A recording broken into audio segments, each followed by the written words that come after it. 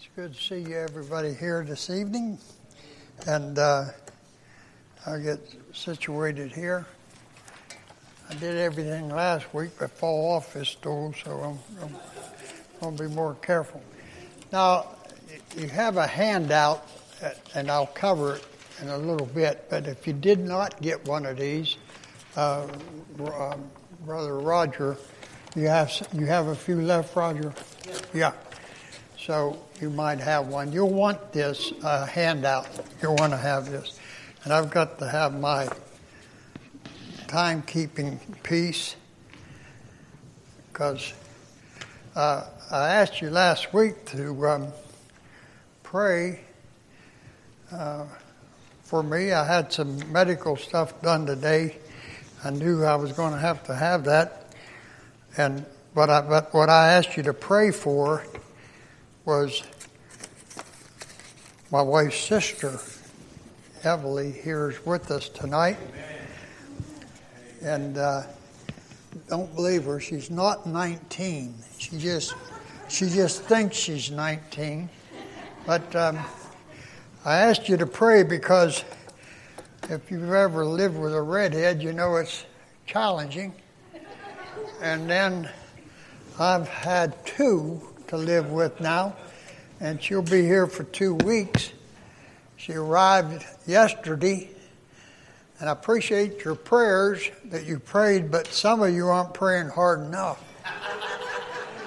Because she arrived yesterday afternoon. I was in the hospital for an hour and a half, flat on my back this afternoon, and I'm just hoping that things will get better once it levels out. So she's a Arkansas girl, but she claims to be a Texan. And she lives in Texas in the Houston area for the past 60 years or so. I got to say, okay. I don't know where I better put that. How long? 72 years. 72 years. Well, how could she do that and be 19? I don't understand it. All right, if you have your Bibles tonight, I'm going to ask you to turn with us to Revelation chapter number 2. Revelation chapter number 2, and this will begin now the second division of the book. If you remember the outline given to us in the Word of God in chapter 1, verse 19, the things which are... that was the things that was, that's the chapter 1, and now the things that are, chapter 2 and 3. These two chapters record the 7 letters to the 7 churches.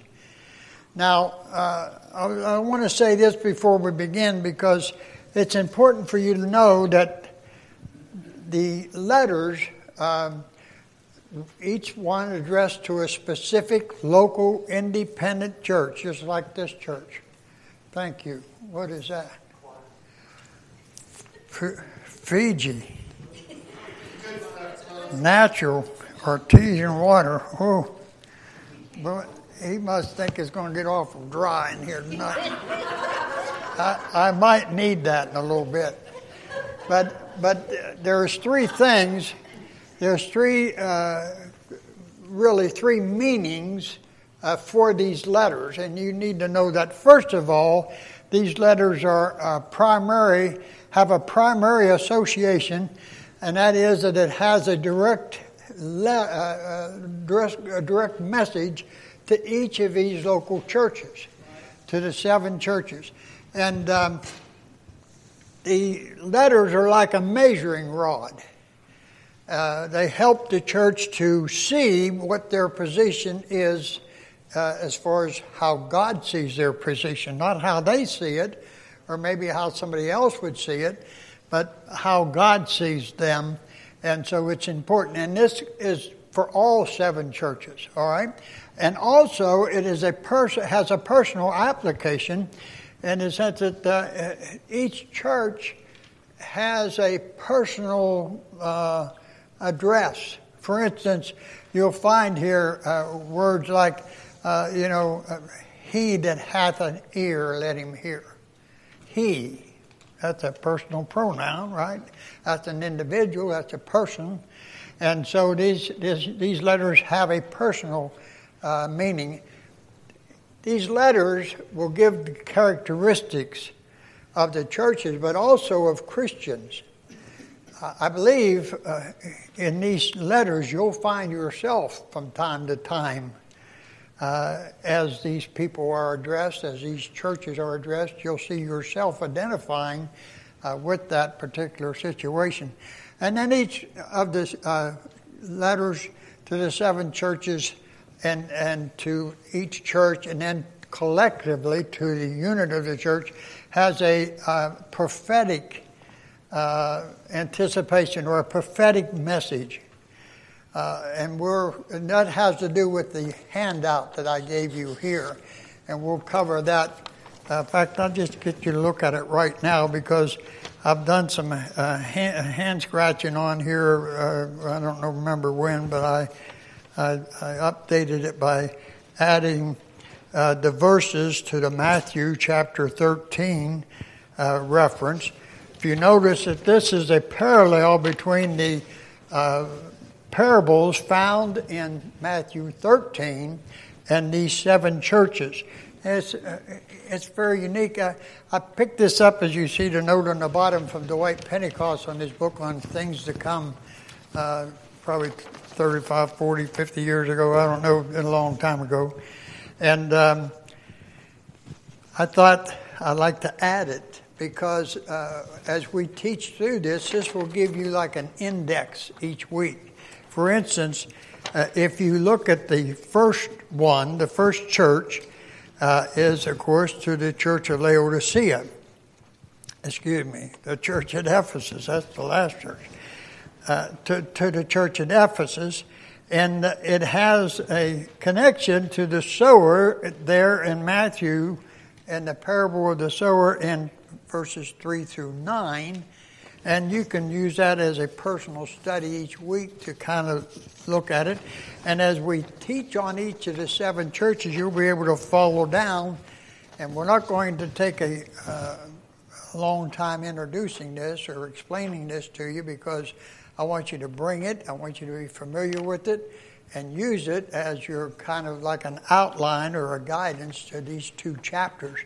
And I believe it'll help you if you do that.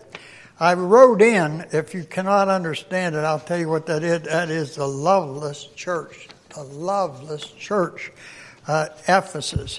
The word Ephesus means desired. And so that gives you the meaning. You notice the heading, the meaning of the name. Ephesus means desired. And then the approximate date of prophecy in which this church covers would be from the time of Christ until 160 A.D. Now, let me just pause here a moment because you'll find a lot of prophecy books and so forth that will date the beginning at the Pentecost. They have the misconception that the church began at Pentecost. But we know if you study your scriptures, in the Gospels, Christ said he placed first in the church the apostles. I mean, he did that. Okay? Christ placed first in the church the apostles. So the church began with the ministry of Christ and his apostles. That's enough right there for me to rule it out. However, there are other proofs. And you find in Matthew 18 the discipline given to the church there. That's before Pentecost. And of all things, you find in Matthew 28 the Great Commission. You find it in each of the Gospels, but in Matthew 28 you find the Great Commission, and that's given to the church by Christ. That again is before Pentecost. And then on the day of Pentecost, there were 120 in the upper room. That was a representation of the local church. And so it did not begin with Pentecost. It began with Christ and his ministry. That's the first of the church. And then at the end, it says the characteristic, and of course it's a time of sowing, and that's the parable teaches you that. And a time of organization and evangelism. And so let's begin now by looking in your Bibles to chapter 2 and verse number 1. And we'll begin to look at the church at Ephesus. I mentioned last week that I'd hoped to cover a chapter. Well, that's not going to be possible. And I have to renege on that promise because we're more likely to spend a week in each church, and then we'll be having to omit a lot of things that we could cover. But I do want to give you a good understanding. It's important for you to know about these churches. Now, I'll tell you, it's kind of personal, too, because this is the period of the prophecy of the book of Revelation, which are the things which are. And that's you and I. We're still in this time element. Now, it's certainly past 160 A.D. I know that. You know that. But what I'm saying is the age of the churches, it will not end until the rapture. That hasn't taken place yet.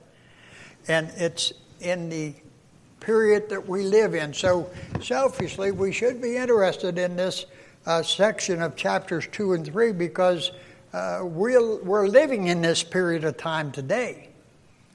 And it's good for you to know that and understand it. But now he says here, unto the angel of the church of Ephesus write these things, saith he that holdeth the 7 stars in his right hand, and walketh in the midst of the 7 golden candlesticks. We've already mentioned about these stars, and I identified them in my view. These are the pastors, and how important it is to be in that position. That's a God-called position, pastor. There's only one in the church. More than one makes it a monster. Right? Because anything that has more than one head's a monster. And Christ is the head of the church. I know that. He's the shepherd. But here's the under shepherd, the one God has here for us. You say, well, preachers don't always do what's right. Well, God takes care of his preachers. They're in his right hand. You can trust God, believe me, and he knows what he's doing. And sometimes churches will get a preacher is kind of like a chastisement. You know? There's some churches back east, not so much out here, but in Arkansas, where some of you are from, they change preachers about every three years. That's about the average tour. And they just go from this one or this one, this one. This one was here this year, and 2 years he'll be over here, and another one over here. And that's not intended in the Scriptures. That's what men get their hands in. And we're going to cover a little bit of that today, too, in the lesson. But Ephesus is a very strong city. It's in the apostolic age. That means at the very beginning. It begins with Christ and ends at 160 A.D. John, who God used to write this, recorded. It's Christ's revelation, but he used John to record it. And John was one of the apostles. We identified him as the Apostle John. There are several Johns in the Scriptures, but this one is John the Apostle. We believe he is the only apostle living at this time. The rest of them have already passed off the scene. And so he is a very elderly man. He's probably in his 90s. And this time of dating of this apostle is about 96 A.D. And so 96 A.D. and he was released and then wrote this and lived a few other years. So he lived to be, I'm certain, over 100 years old. But he was the last of the apostles. It's a strong church of the first century. About this city of Ephesus, the temple Diana. Now, we don't hear much about that today, but believe me, in this day, that was the chief heathen practice in the world, was the Diana. the big image of Diana. The temple was here in Ephesus, and it was a very a strong religion.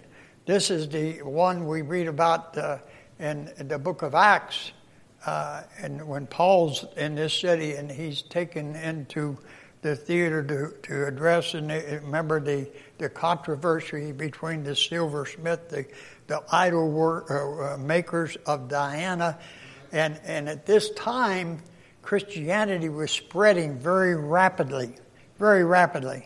But Diana is in this city, and it's a very powerful place.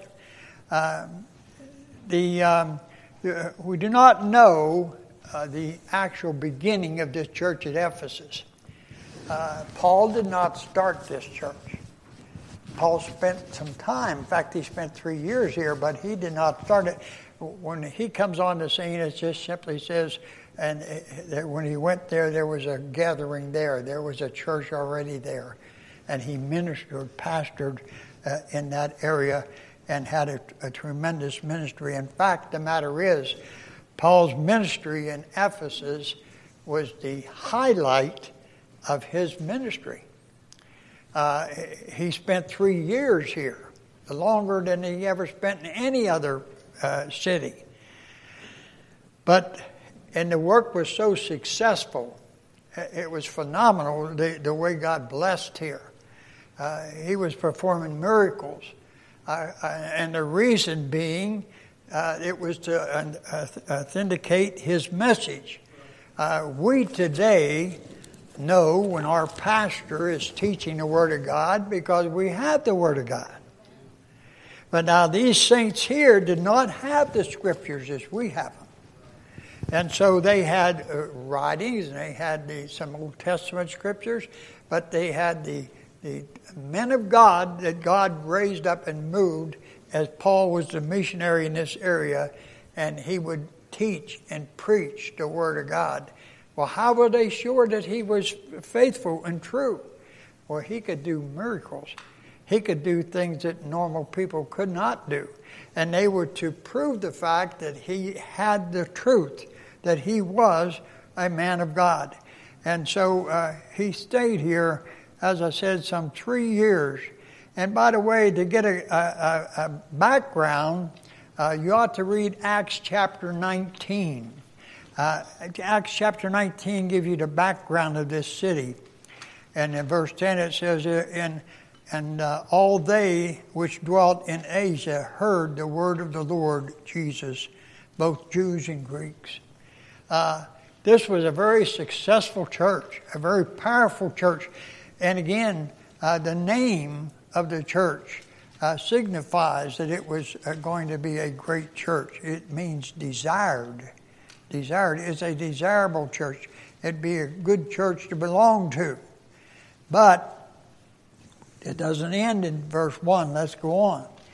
And we find here, back by the way, in Ephesians, if you go there in Ephesians chapter 1, you'll find in verses 22, 23, where Christ is mentioned to be the head of the church. As I said, that's a teaching of the Scriptures. Every local church has the same head, if it's a biblical church.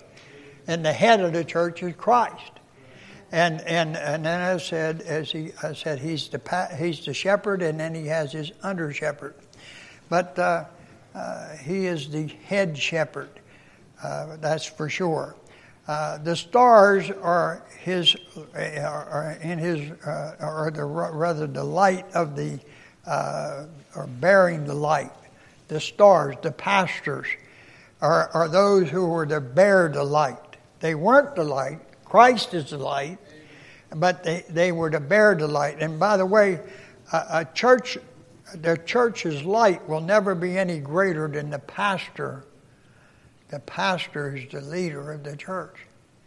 There's an old saying, I don't know who was the original person that originated, but I've heard it for many, many years, and years ago it was attributed to Lee Robertson, who was a pastor of a great Baptist church in Chattanooga, Tennessee. The church ran about 5,000. It was a home of Tennessee Temple University. They started under his ministry, and they had a great long ministry there. And they had said that he made this statement, and he was given credit for it. But I don't know for sure if he did or if he quoted somebody else. But it always says that everything rises or falls on leadership. Everything rises or falls on leadership. That's why we need to pray for our pastor. I mean, such a responsibility that a pastor has. And clearly the Bible teaches us to pray for the pastor. And he's shining the light. The assembly need not be large. In fact, it can be just 2 or 3 gathered together. It doesn't have to be large. We started a mission church in Virginia, and we were blessed. We had more than 2 or 3. I think we had like 32 our first service. But we had done some prep work, and we prayed about going to the city.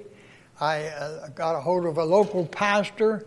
My pastor in Ohio wanted to be the sending church, but hey, I believe in the local church, and I'm strong on the local church. So I went to a good independent Baptist local pastor, Dr.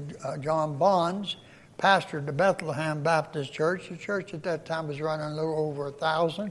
Very successful ministry, and he was he was the next county. He was in Fairfax County. We were in Loudoun County in Virginia.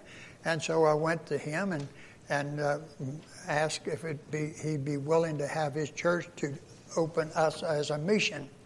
By the way, that's, the reason I did that, I don't have the right or power or position to start a church. Churches are not started by men. They're started by churches. A church gives birth to a church, and they have become a mission. We were a mission for a little over a year, and then that pastor, when he sent us out, he was our pastor. I wasn't the pastor. I was designated as a mission director for Loudoun County and Leesburg, where we started the church. I'm just giving you this a little background so you understand how a scriptural church is supposed to be. You just don't go out and start preaching and say, well, we're going to start baptizing and make a church. You don't do that. We had the authority of that church to start. When we became of size to where I felt that we could be independent on our own, I approached him, and his church voted us the right to organize as a church. We organized as a church, had a service. He spoke. Dr. Bonds did. My home pastor in Ohio came and spoke and had a great meeting to organize a church. We had 85 charter members of that church. In our first year anniversary, we had 212. But it was like this church here. I was there 13 years, and we saw hundreds of people saved and baptized in that church. Had a Christian school, had some great ministries, a good bus ministry, and had a lot of wonderful people working in that church. But it started by God laying a burden on our heart. My wife and I and our family, we moved there, didn't know a soul. Wasn't from there, never lived in Virginia. Or I think I went through there when I was a kid, but that's about it.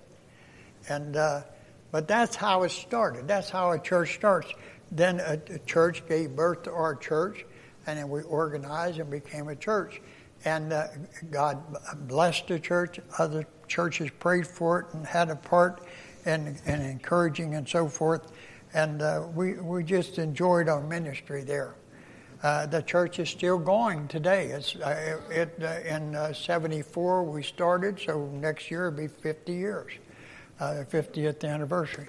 I've been back a number of times on anniversaries. The last time I was asked a year or two ago, I had to decline because of my health, but I would love to be there for a 50th anniversary, but that's up to that church. I'm no longer the pastor. I'm no more than you are to that church. But that's the history, and that's how a church begins. That's how this church started. And it had a great ministry, had a much greater ministry than you could even imagine. Thousands Thousands of people. Now listen, you don't appreciate that till you just put your thinking cap on and you think a minute. They didn't have television. They didn't have a printing press. They didn't have radio.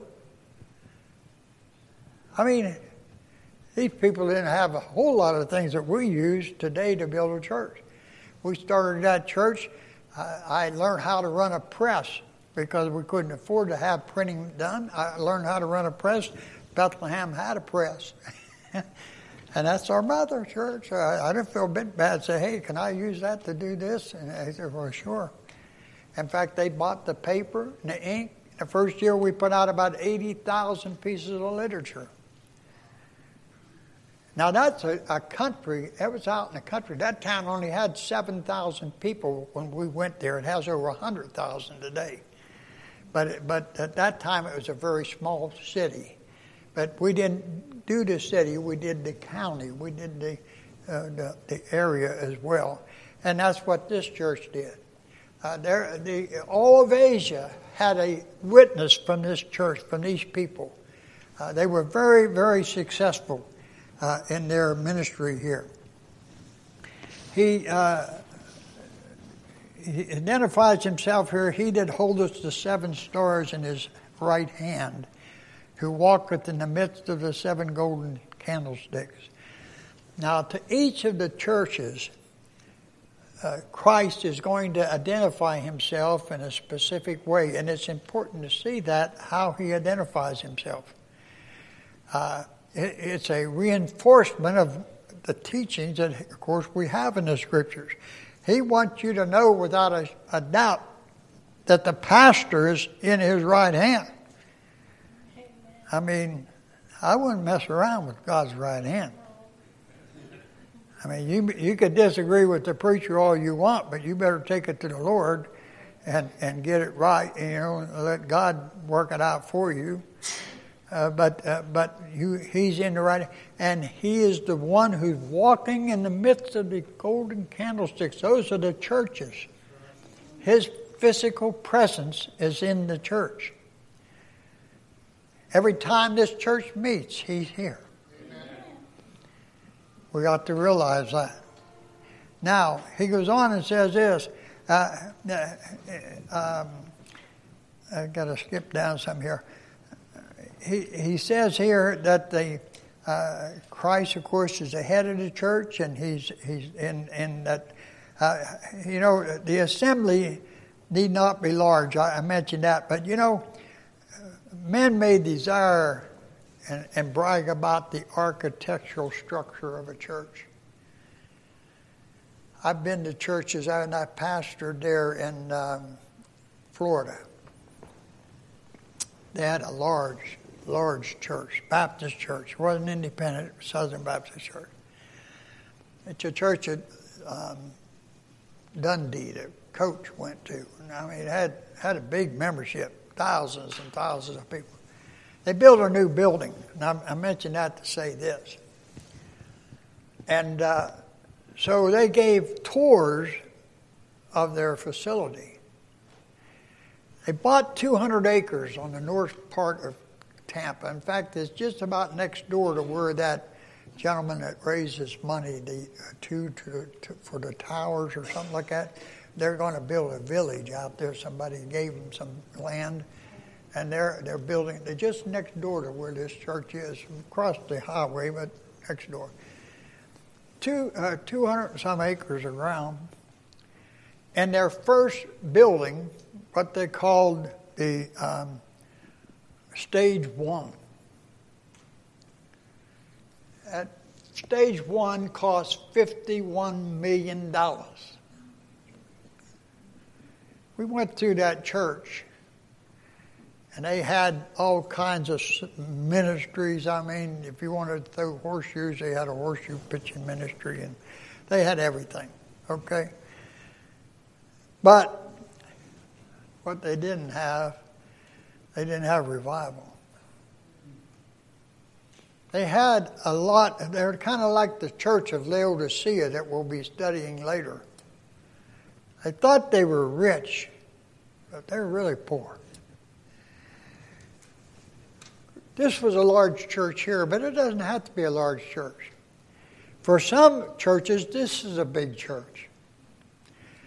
I don't know what it is now, but when I pastored, the average church in America was about 80 people. And they're not all big churches. So he's telling us here about this church.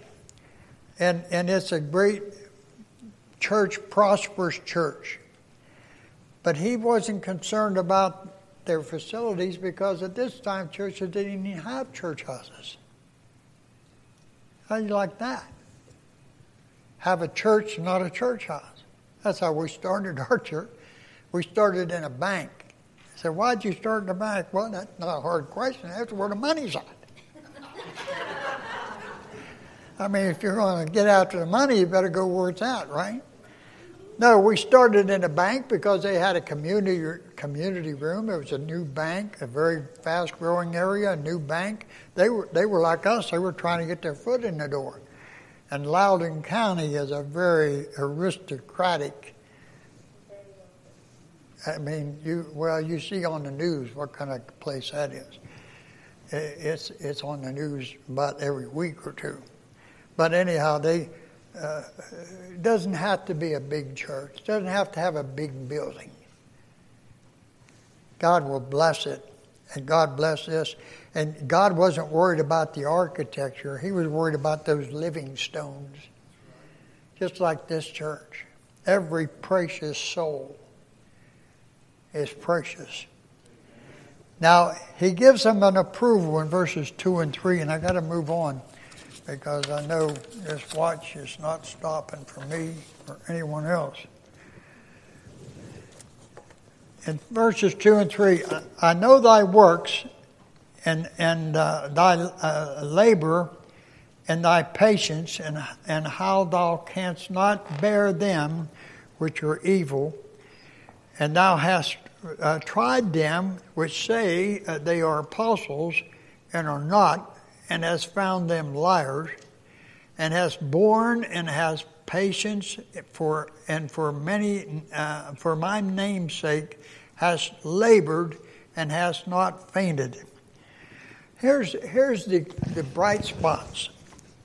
There's something else that I want you to see in verse number 6. But this thou hatest, thou hatest, the deeds of the Nicolaitans, which I also hate.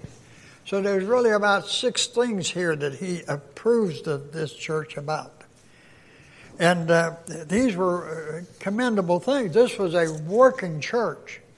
You read the book of Acts, and you find out that this kind of a church in the apostolic age, they went door to door preaching the gospel. They were very evangelistic. That's why they had turned the world upside down. I mean, people,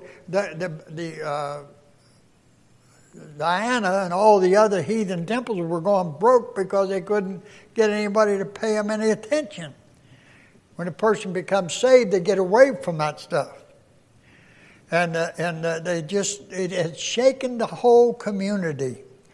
And they were a hard-working church. They had labors of love. This labor means that it was a very fervent type labor. I mean, like to a point of exhaustion. These people were very diligent in their work for the Lord.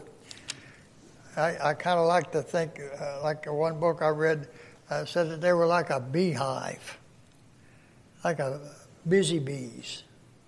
You look at a beehive and see the activity. That's the way this church was. They were not just staying in the church house, they were going out and taking the message door to door. And he said they had patience. They were not faint-hearted. They were firm and absolute in their way. They exposed the fierce. They were persecuted and had severe persecution. It was during this time that we read about Paul having his head cut off. and John the Baptist having his head cut off. All these things happened. This was not a very easy time to live. They had a lot of persecution, much more severe than we have, though I believe our persecution is going to get a lot hotter, a lot quicker than we want. It was a working church, pushing forward, at the same time exposed to this fierce persecution. He said, "Thou couldst not bear them which are evil." Christ approved them for their suppression of evil. You know, you have to take a stand. If you don't stand for anything, you'll fall for everything. And sometimes, you know, we wonder, well, why can't we be a little bit more accepting and overlook some of these minor things? They're not minor. Listen to what happened to this church now. This was a great church. This had a great pastor. This had a great history. Paul spent 3 years here. But it's not over yet. He approved them for their spiritual discernment. Thou hast tried them which say they are apostles and are not, and have found them liars. They knew what the churches believed, and they stuck to it. They had some standards. They had convictions. These were noteworthy things that Christ mentions here. And he says he approved them for their stand against the Nicolaitans. Now you'll hear about them again later, but some of you may not have any idea what a Nicolaitan was. And to be honest with you, nobody really does to a great degree, because we're not sure just what their heresy was, but it was a heresy, make no doubt. And we don't know what some of their practices were, but we know they were not good. They were condemned by this church. This church hated them. That's a strong word. And the Lord hated them. Think about that. He hated them. And the Nicolaitans, the name comes from 2 words. Nico, and that's Nikao, which means to conquer.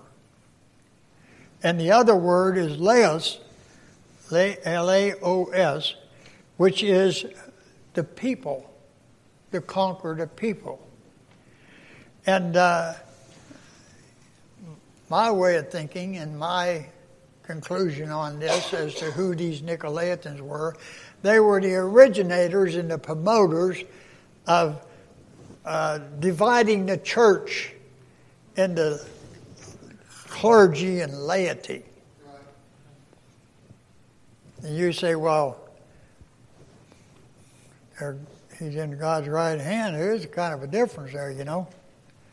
Well, there is and there isn't. You see, though he's in God's right hand, he's a sinner saved by grace just like you and I. And needs forgiveness just like you and I. He needs the Spirit's help just like you and I to go by each day along the way. But here, these people were ruling over. You begin to, at this period of time, very early in church history, begin to hear about something that's very common. It was a bishop. A bishop and the pastor is the same person in the Scriptures. There's no difference. But it's become different. If you were a Methodist or have a Methodist background, you know a bishop was one terrible guy. I mean, he had power. He could take your preacher away from you and stick him over here and take that one and stick it over here, and you could say nothing about it as a church. That's not found in the Bible. That's a teaching of the Methodists. They practice that method. My goodness, we don't dare get into the Roman Catholic or we could be here for a month. All their hierarchies and ho. And let me tell you right now, in history, you'll not find the first, what we would call general, accepted, proven fact of a person being a pope until 600 years after Christ. Peter was not the pope. A lot of mistakes, Think about it, just common sense. If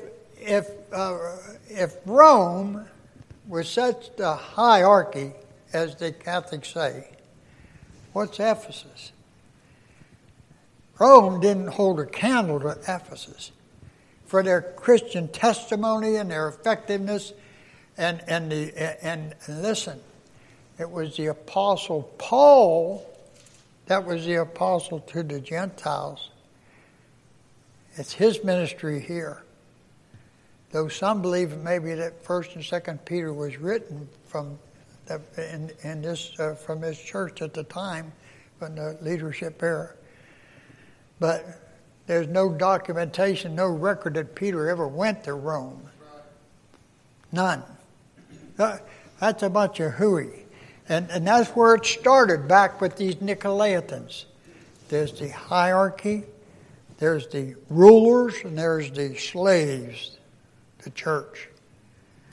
And it helps you understand a little bit about how church history developed if you get this first lesson.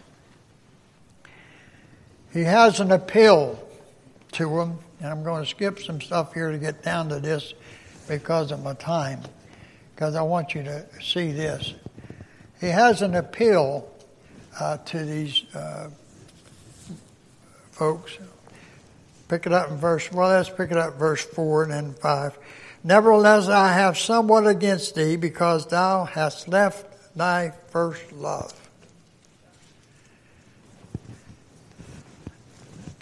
Think about that. Left their first love. You say, that's pretty bad, but is that really that bad?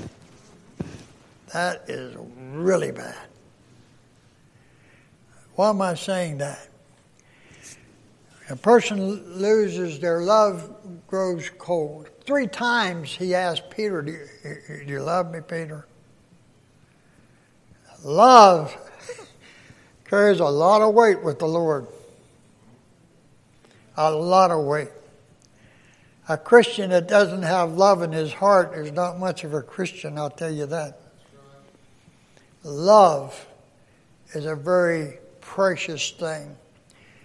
This church had begun to let that love cool. What happens, of course, when the love cools?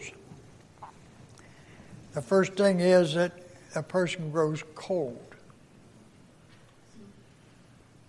And then the next thing, of course, he begins to make friends with the world.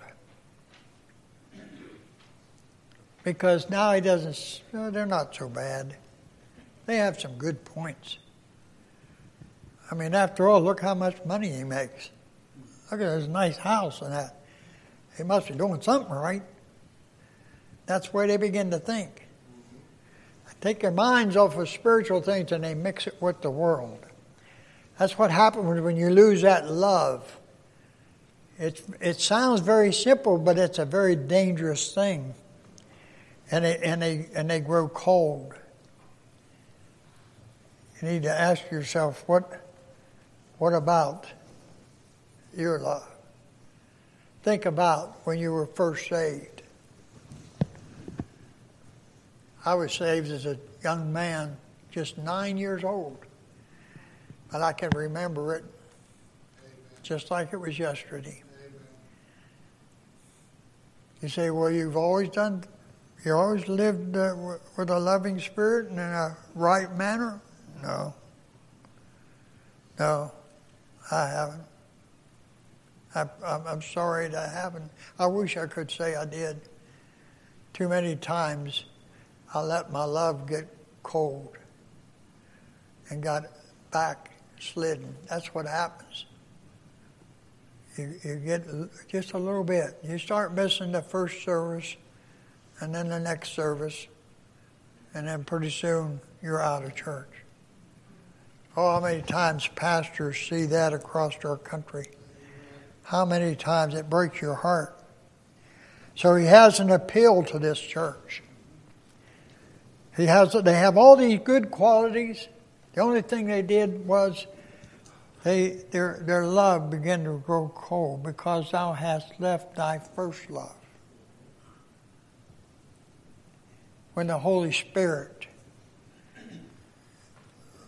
led in your life and you were sensitive to the Spirit, you were controlled, you walked in the Spirit. You know what it is to be filled with the Spirit?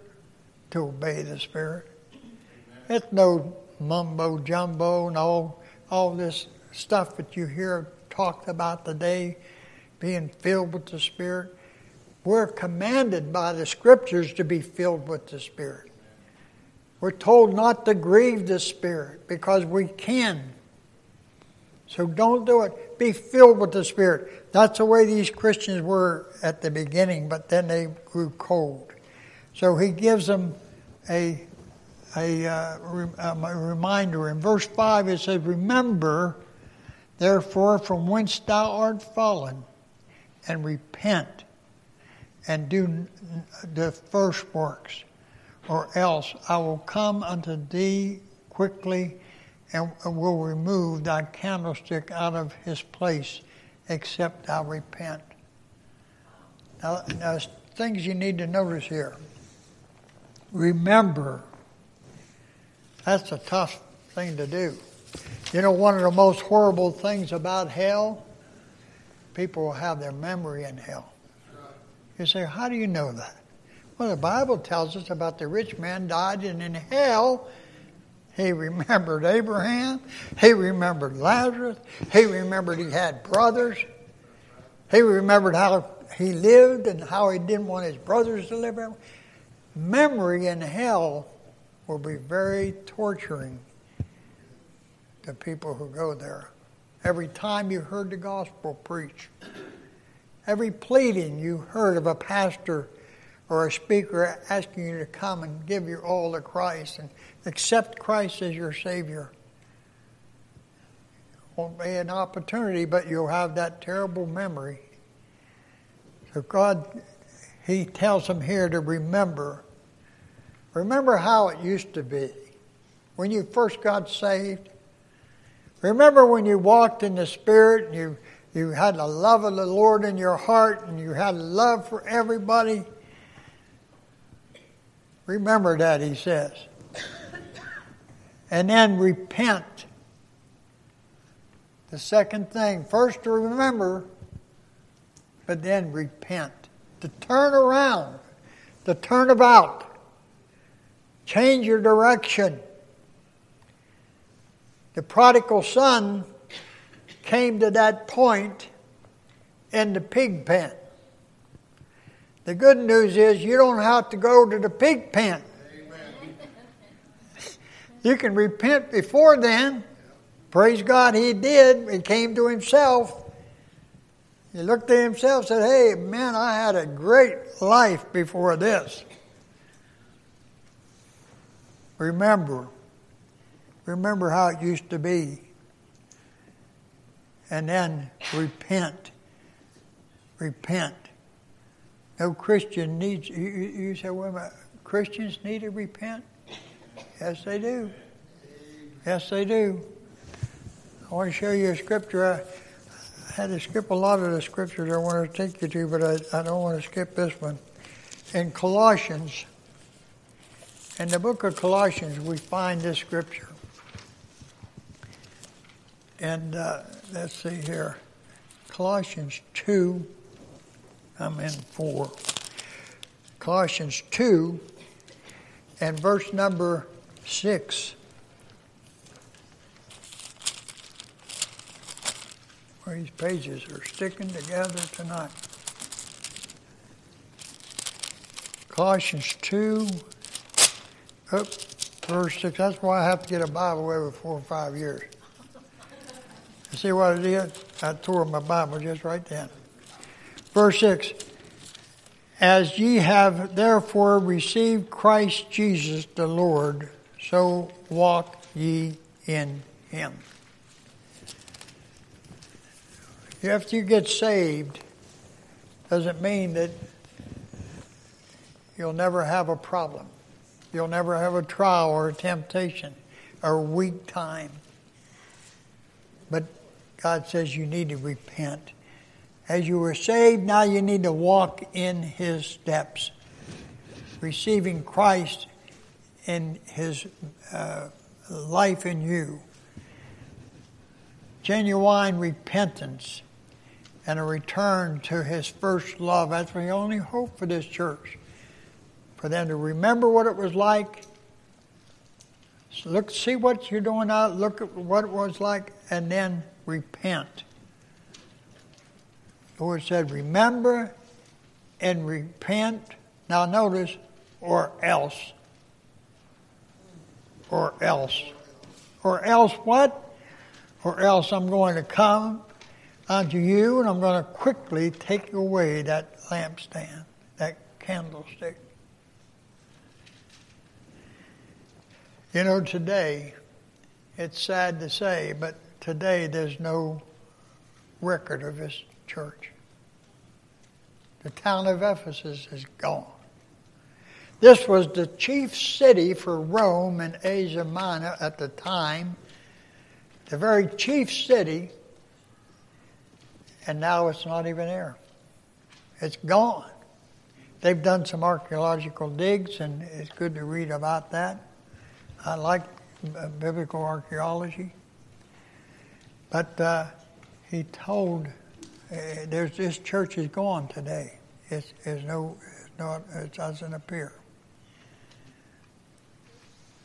Actually, we read in 1 Corinthians, I think it's chapter 9, where Paul himself feared of becoming a castaway. Now, I said that to say this. All these letters have a personal application. And you may be here tonight and you say, well, that's fine and good. I'm not going to do that. I've never done that. I'm not tempted with that.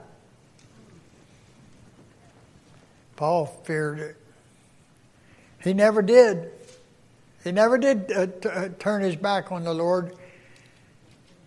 In fact, he marched up and had his head cut off from his body, decapitated for the cause of Christ.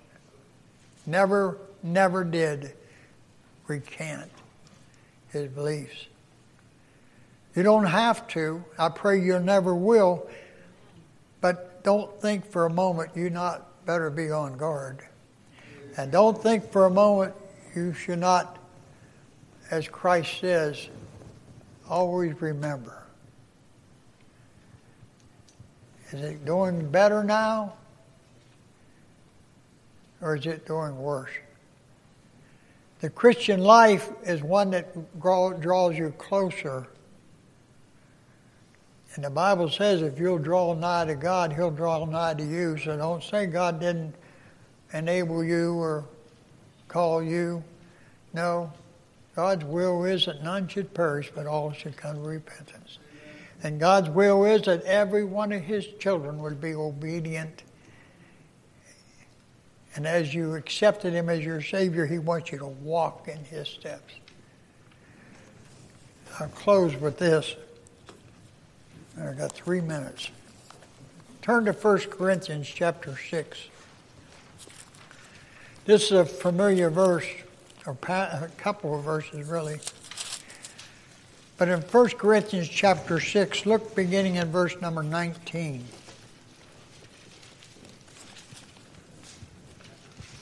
The first word in verse 19 is what? This is what they call a rhetorical question to get you thinking. What?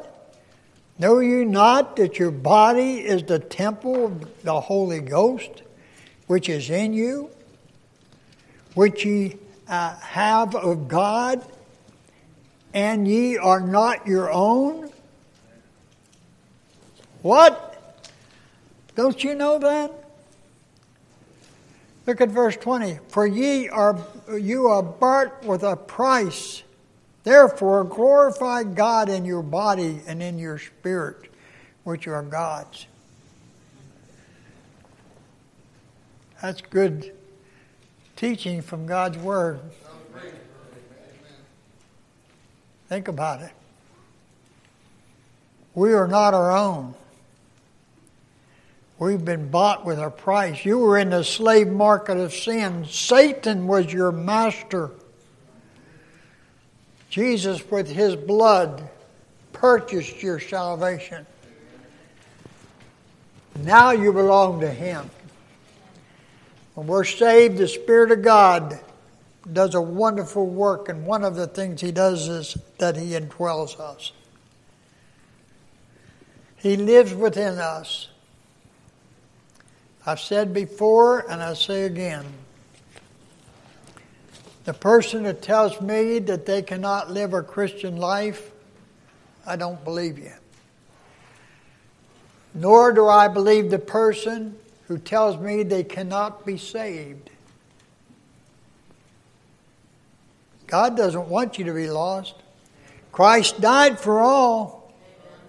Whosoever shall call upon the name of the Lord shall be saved.